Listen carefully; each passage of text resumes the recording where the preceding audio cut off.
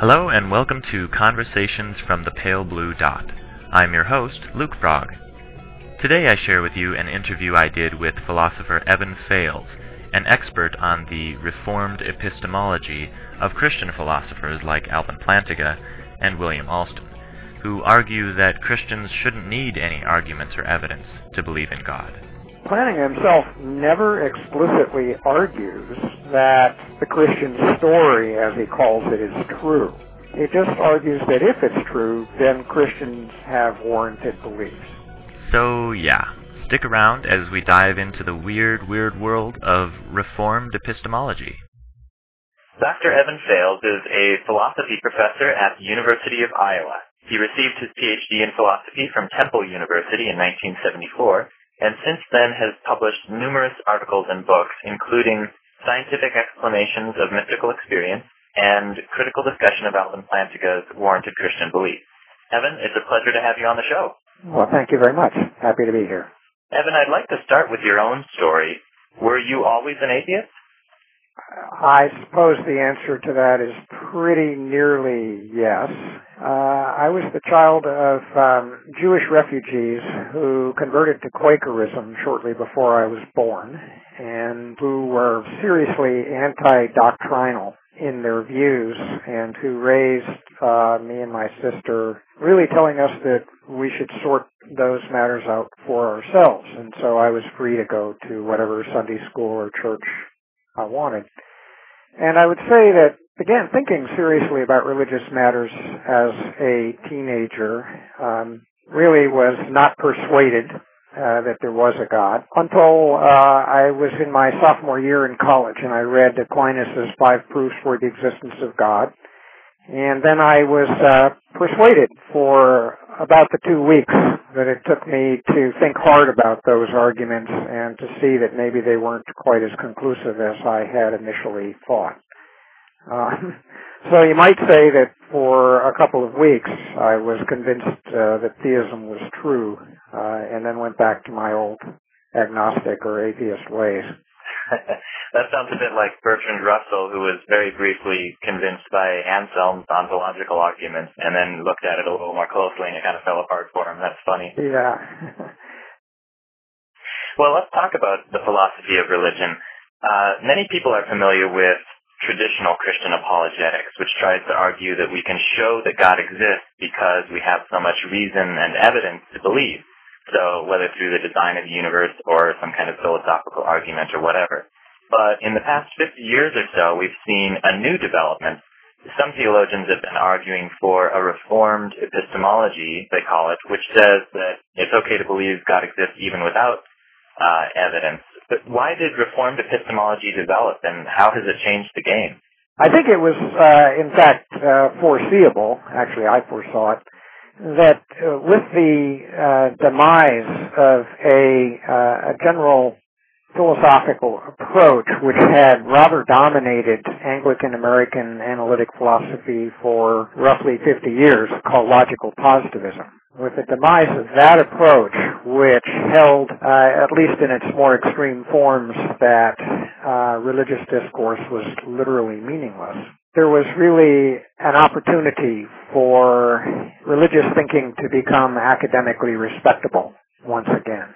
And so, roughly around 1970, a number of Christian philosophers began to develop explicit views and publish explicit views about the nature of God, the nature of religious knowledge, and so on. Now, one of the things that happened was this emergence of what has come to be known as reformed epistemology. Alvin Plantinga, of course, was one of the people especially responsible for that. It's a view which has its roots in the kind of Calvinist theology out of which Plantinga draws his own religious convictions. And I would say that Plantinga has been especially ingenious at taking views that had their original home within the naturalist philosophical community, the community of philosophers who are not theists, and showing how they can be turned to theistic ends. And so, in particular, there was a view that had emerged in epistemology, non-religious epistemology, called reliabilism, which held that you can acquire knowledge when you acquire beliefs that are generated by mechanisms, belief-generating mechanisms, cognitive mechanisms that are reliable in the sense that they generally result in true beliefs, even if those cognitive mechanisms are not ones that involve your being able to provide evidence or explicit justification for your beliefs. So, let me just say that the natural home for this kind of reasoning was in the effort to try to justify our ordinary perceptual beliefs about the material world around us. It was very hard to avoid skeptical objections when you try to justify your belief that, that you're sitting in a chair or that there's a desk in front of you now, without the arguments becoming circular or question-begging in some way. And reliabilism was a way to try to avoid those skeptical difficulties.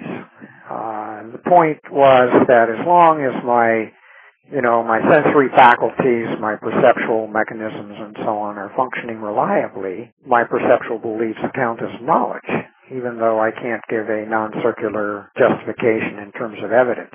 Now, what Plantinga did was to see that a similar approach could be taken with respect to Christian beliefs that have long been known to be difficult to justify in terms of usual appeal to evidence. Plantinga has developed his own version of what I think could be generically called a reliabilist theory of knowledge, and he has then tried to show how, in terms of that theory of knowledge, we can hold that Christian doctrinal beliefs are known by Christians, even in the absence of some sort of explicit justification that appeals to evidence. Yeah, so let's talk about Alvin Plantinga's argument for basic belief for Christians. How does that work? Well, all right. So, in general, Plantinga has the view that what is crucial to having knowledge is that one have beliefs that have a sufficient degree of something that he calls warrant. Now, warrant for him is a little bit different from justification. It's a broader notion than justification. Justification is a matter of being able to give an argument for a belief by appealing to other beliefs that you have as premises. But warrant, while it includes that, also includes beliefs that you can have not on the basis of some sort of argument, but just as it were, foundational, or ones that you believe in a proper kind of way, even though you don't have any justification for them. Of course, everybody has to allow that there's some place where we begin with beliefs that are not grounded on other beliefs. But the particular view that Plantinga has about warrant is roughly this. A belief is warranted so long as it is a belief that you acquire as a result of a properly functioning, as he calls it, a properly functioning cognitive mechanism that is well designed to aim at the truth and which is operating in an environment which is appropriate for its design, and provided that that belief is accompanied by a strong sort of feeling of confidence or certainty that the belief is true. So that's a bit of a mouthful, but the general idea is that we have cognitive systems for apprehending the world, which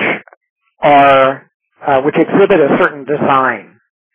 And they've been designed so as to allow us to acquire mostly true beliefs, as long as those cognitive systems are functioning properly. That is, as long as we're not crazy or blind or otherwise impaired.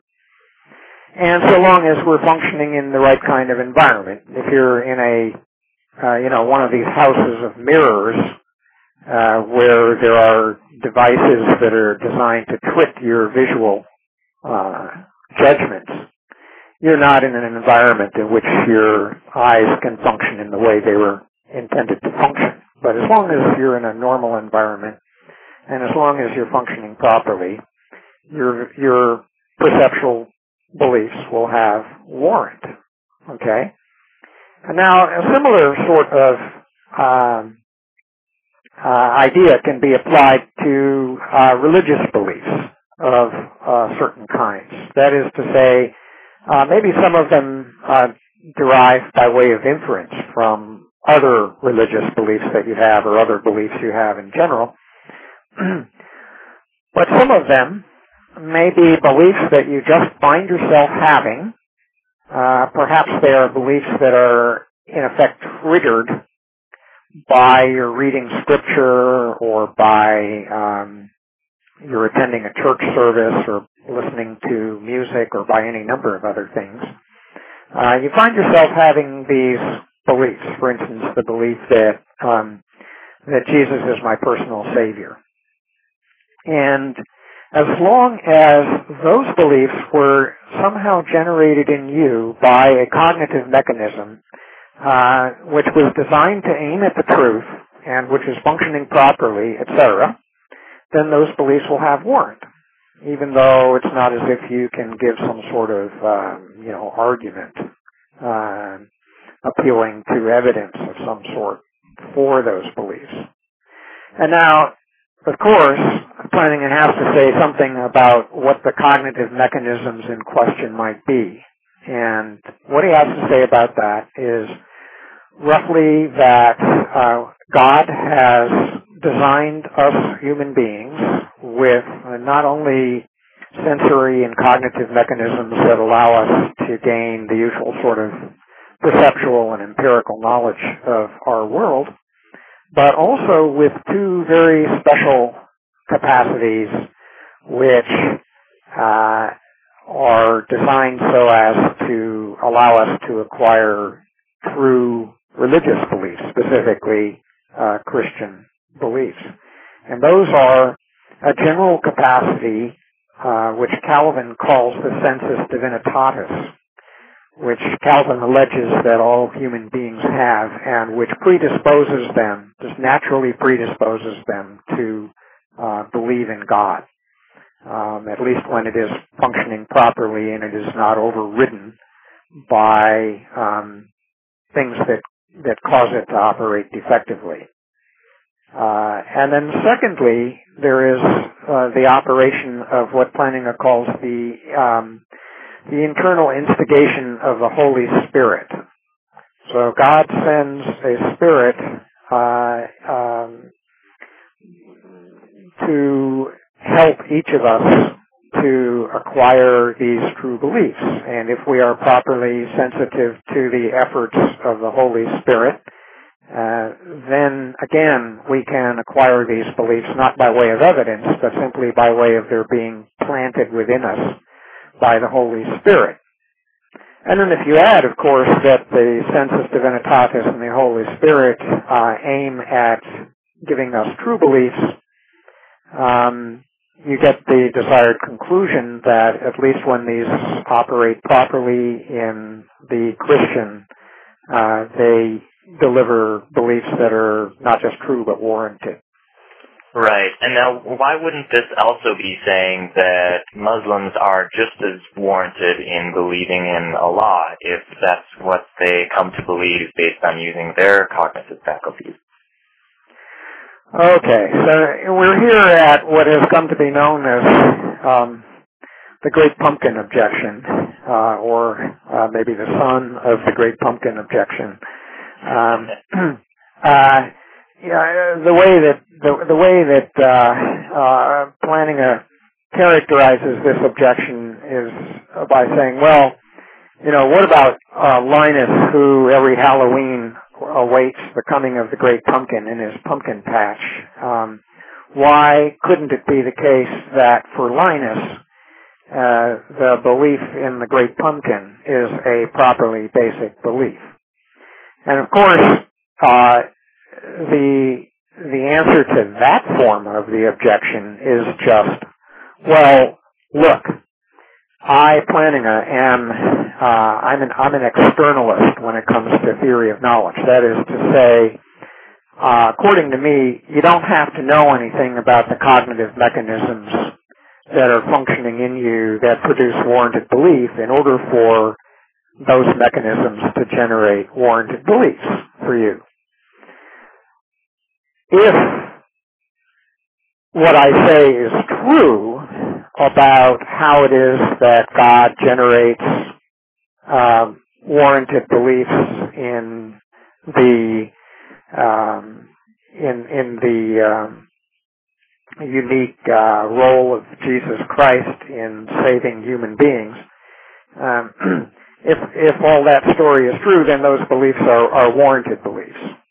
If that story is false, if it's not true that there is a God and that Jesus is his one and only begotten Son who came to earth to save us from our sins, if all that is false, then of course it's false that I will have the sensus divinitatis and the instigation of the Holy Spirit, and so none of those beliefs will be warranted. Now, Plantinga himself never explicitly argues that the Christian story, as he calls it, is true. He just argues that if it's true, then Christians have warranted beliefs. Okay? Warranted properly basic beliefs. I think he would allow that if the Muslims had a similar sort of story to tell, according to which not only was it true that Muhammad was the final and most important prophet of God, but it was also true that God had instilled human beings with some sort of cognitive faculties which would allow those of us who are properly receptive to recognize in a properly basic way that Muhammad is God's preeminent prophet, then the Muslim beliefs would be properly basic and the Christian beliefs would not be. I think Plantinga would agree that that's the case.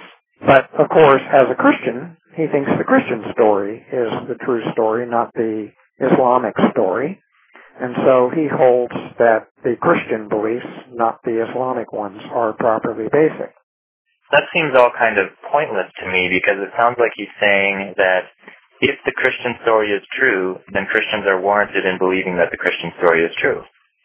That's right. And that's exactly right. And then they have, in fact, they're not only warranted, but they know. They have knowledge that the Christian story is true. Now, you and I, looking at this scene, might say, yeah, wait a minute now. If the God is Allah, then Muslims have religious knowledge, and if the God is Yahweh, then the Christians have religious knowledge. But I want to know who's right. Who has the right view of the matter? And as I said, Plantinga is, in a way, not explicitly interested in answering that question. What is true is that not just any old crazy belief will qualify as a properly basic belief, right? Because what you need to do is to have it, you have to have some kind of a story according to which there is some way that human beings have been endowed with cognitive faculties, which when they are operating properly will generate the belief in question.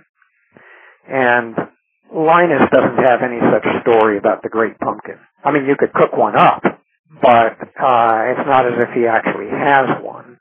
So, I mean, Plantinga is right to say that, not just any old belief will count as a candidate for a properly basic religious belief. But if you press Plantinga and ask him, well, but how do you know that the Christian story is correct? He explicitly begs off of answering that question. You know, he's certainly prepared to provide you with arguments of a somewhat traditional sort for the existence of God, but when it comes to what he calls the great truths of the gospel, that is the doctrines that are specific to Christian salvation as he understands it, he's not going to try to give you an evidential case for them. In fact, he has argued that, I think he's had some second thoughts about this, I should say, but he's argued that really it's hopeless to try to give an argument that's grounded in historical evidence for the truth of these various Christian claims. Let's move on to talk about William Alston. What is Alston trying to say in his book, Receiving God? Alston's aim, his primary aim, is to try to establish the value of religious experiences, most particularly what we might call mystical religious experiences of a certain kind, as providing evidence for the existence of God and perhaps also evidence for certain other truths about God. Now, the question which arises is this: if someone has a religious experience, if they have an experience in which it appears to them that God, or perhaps some other supernatural figure, is revealing him or herself, should we take that seriously as evidence that being exists and that it is indeed revealing itself?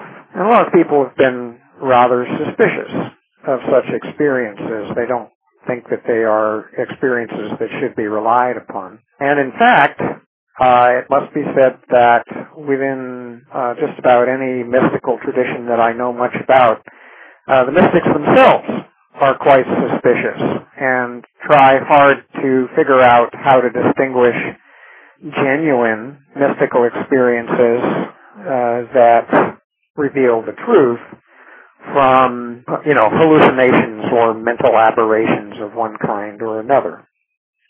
Alston's approach is to try to show that mystical experiences are sufficiently analogous to ordinary sense experiences that if you're prepared to trust your ordinary senses, vision and hearing and touch and so on, to tell you things about our physical environment, you ought to be prepared to extend at least a somewhat similar degree of trust to religious experiences, at least of the right kind.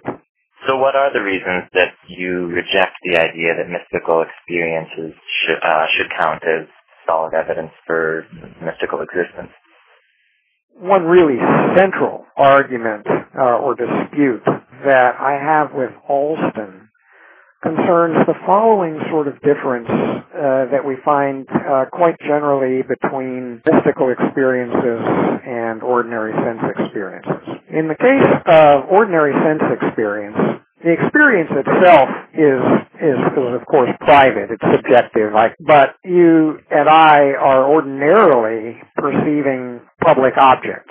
We can both look out the window and see the tree, whereas if I happen to be having a vision of the Virgin Mary, it's not as if I can just point to somewhere in the room and ask you to confirm that the Virgin Mary is there. Now, I should say that Alston focuses on mystical experiences that don't have any sensory content. So visions will not count as experiences of the kind he has in mind. But then so much the worse. So somehow when I experience the presence of God, not in a sensory way through vision or touch or smell or hearing, I can't ordinarily ask anybody else who happens to be in the room to confirm that. not only is it the case with respect to sense experience that I can ask others to confirm or disconfirm, at least in the ordinary case, but I can also appeal to several of my own sensory modalities. I can do what I call cross-checking. If I don't trust my vision with respect to whether there's a tree out there, I can go outside and I can try to touch the tree. And if it's a hallucination of some kind, I won't feel anything tree-like in that location. I can try to hit the tree with something and see if it makes a sound. And, of course, there are any number of other ways that I can, as I call it, cross-check. And it's hard to see how that goes in the case of mystical experiences. Another factor that seems to me to be quite relevant, and this is something that Alston, I think, didn't take the time to check out before he began writing on the subject, is that there are pretty good scientific explanations now for why people have mystical experiences. The sorts of explanations that I'm most familiar with and, in fact, most excited by are sociological explanations on the one hand and neurophysiological explanations on the other. The reply that Alston would give to, for example, a neurophysiological explanation that holds that mystical experiences are caused by certain neural discharges in the brain would be to say, well, maybe that's just, the underlying neurophysiology by means of which God communicates with the mystic. The trouble there is, roughly, that although it's possible to claim that, the parts of the brain that are activated in this way are just responding to some sort of signal from God. The problem with that is you don't need to appeal to some sort of signal from God to explain why these brain discharges are happening in the way they do. In other words, there seems to be, as far as we can tell, and to be sure, this is a science which is still in its infancy, so there's a lot we don't know. But as far as we can tell, there are purely naturalistic explanations for why these brain discharges occur, when and where and how they do. And in effect, what the theist is doing here is to offer a kind of God of the gaps argument to the effect that, we haven't fleshed out all of the details of the naturalistic explanation. So maybe God is somehow a factor that is causing these mystical experiences. What's worse is what happens when you combine this difficulty with what Alston himself recognizes as the most serious problem for his view, which is what he calls what you might call the many contenders objection. That objection is just this, that there are a lot of religious traditions in which people have mystical experiences. And, if you happen to be a Dinka tribesman in the Nile Valley in Africa, you're going to have mystical experiences in which you experience not Yahweh, but a different God with a different name and with different characteristics. And if you happen to be a Tungus shaman, you're going to experience the gods that the Tungus worship, and so on. What is Alston going to say that isn't special pleading by way of explaining the mystical experiences of the Tungus shaman or the Dinka master of the fishing spear, or the Sufi who has experiences of Allah, or the Hindu or the Buddhist, and so on? The essential point here is that the scientific explanation of these experiences, whether they be Hindu or Buddhist or Tungus or Christian, is essentially the same. Whereas the Christian is going to have to say something rather different. The Christian might say, for example, that in the case of the Tungus, what's going on is just a discharge of the brain that can be naturalistically explained and not explained by appeal to the particular pantheon of gods and goddesses and so on that the other supernatural beings that the Tungu shaman believes in. Whereas in the case of the Christian, who has an experience of God or of Jesus, it is God or Jesus that is ultimately responsible for the experience.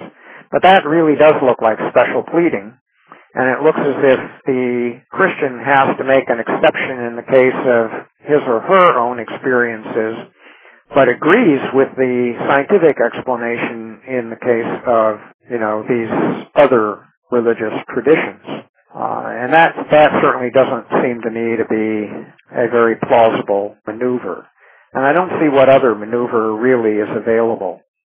Alston has a sort of a rather complicated way of trying to handle the many contenders' objection. The first thing he does is to rather carefully try to delineate what he takes to be the relevant Christian community, and this isn't so easy to do. He wants the relevant Christian mystical tradition to apply to what he thinks of as roughly mainstream Orthodox Christianity. But in the process of doing that, what he does is to try to marginalize or sideline a lot of Christian traditions that rely heavily on mystical experience. So he engages in what I call sort of a gerrymander just within the Christian community itself. So, Pentecostals and Quakers and Mormons all have mystical traditions, but not ones that I think would be included within Alston's conception of the mainstream Christian mystical tradition. But in any case, what he does is he tries to argue that the criteria that are applied to determining whether a mystical experience is genuine or not will be specific to a given tradition. And they'll be different in different traditions. And if you're in a given tradition, the ones that are relevant are obviously the criteria of your own tradition. And as long as it is a tradition which has certain well-established practices and criteria that are socially accepted by a community over a sufficient period of time. The mystical experiences that pass the criteria have a certain kind of prima facie believability for you. It has a kind of what I call a principle of credulity that says that, very roughly, that if they pass that sort of test, then unless there are particular reasons for skepticism, you are within your rights to believe them. Well, I think there's a lot more that we could say about Alston, but I would like to bring up a scene from a movie that many people will have seen and just ask how you would respond to it. I'm talking about the science fiction movie Contact, which was based on a Carl Sagan novel, and an alien race contacts Earth, and the religious people go nuts. They think it's the end of the world, or the aliens are their saviors, or whatever, and atheist scientists, played by Jodie Foster, has to fight her way through all this and to figure out what's really going on. Anyway, the aliens send a blueprint to build some kind of wormhole travel device, and the humans build it, and Jodie Foster gets to be the person who rides in the wormhole. So she gets into this capsule, and they drop her into this kind of vortex that's created by this giant machine they built, and she goes on a fantastic journey across the universe and visits the aliens and has, basically a mystical, spiritual experience that nobody else has. And when she comes back to Earth, it appears to everyone on Earth as if the capsule just dropped right through the vortex. And she wasn't gone at all. She just dropped right through the vortex and came out of the capsule. So let's say that Jodie Foster actually experienced that, and she was the only one who experienced it. She had no evidence. I think this is what many believers will say is the reason for their own faith. They have no evidence at all. They can't prove it to anybody else, but they have this personal experience that they know is real. So what would your response to that be? She's in a pickle, right? She's in a pickle even if she doesn't have to convince anybody else, just has to convince herself. because the experience might be profound, but unless she fully understands what was going on, she has to ask herself the question, how do I know that when they dropped me into this vortex, what happened wasn't that I just had a very powerful hallucination of some kind? How do I know that that isn't the proper explanation? And for that matter, how do the other people know that that isn't what happened to her? Now, I mean, if they understood the physics of this machine that they built, I can imagine that there might be theoretical reasons to take seriously what happened to Jodie Foster. But if they just built this machine on the basis of a blueprint and they have no understanding of how the thing operates, they just somehow stick it together, then I don't see that they've got really any good reason to believe Jodie Foster. But to bring matters more down to earth, when people say, I know that Jesus lives and that he's my personal savior because I have a personal relationship with him. I have actually encountered Jesus.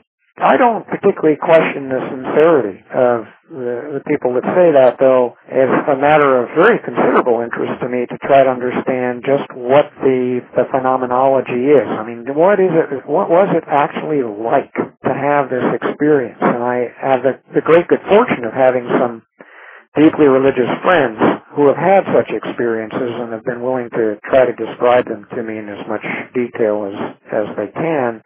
But the general issue is very much the issue that I've been debating with Bill Alston.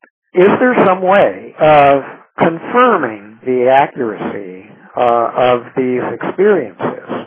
I mean, I think a lot of religious people are convinced by them because they are psychologically very, very powerful experiences, and they are experiences that can actually, on some occasions, I guess, transform someone's life. But I don't think that when we sit down in a cool moment and reflect on these things, we ought to be terribly swayed by the vividness or reality that they seem to have to the person who is having them. I mean, after all, I have very powerful dreams sometimes.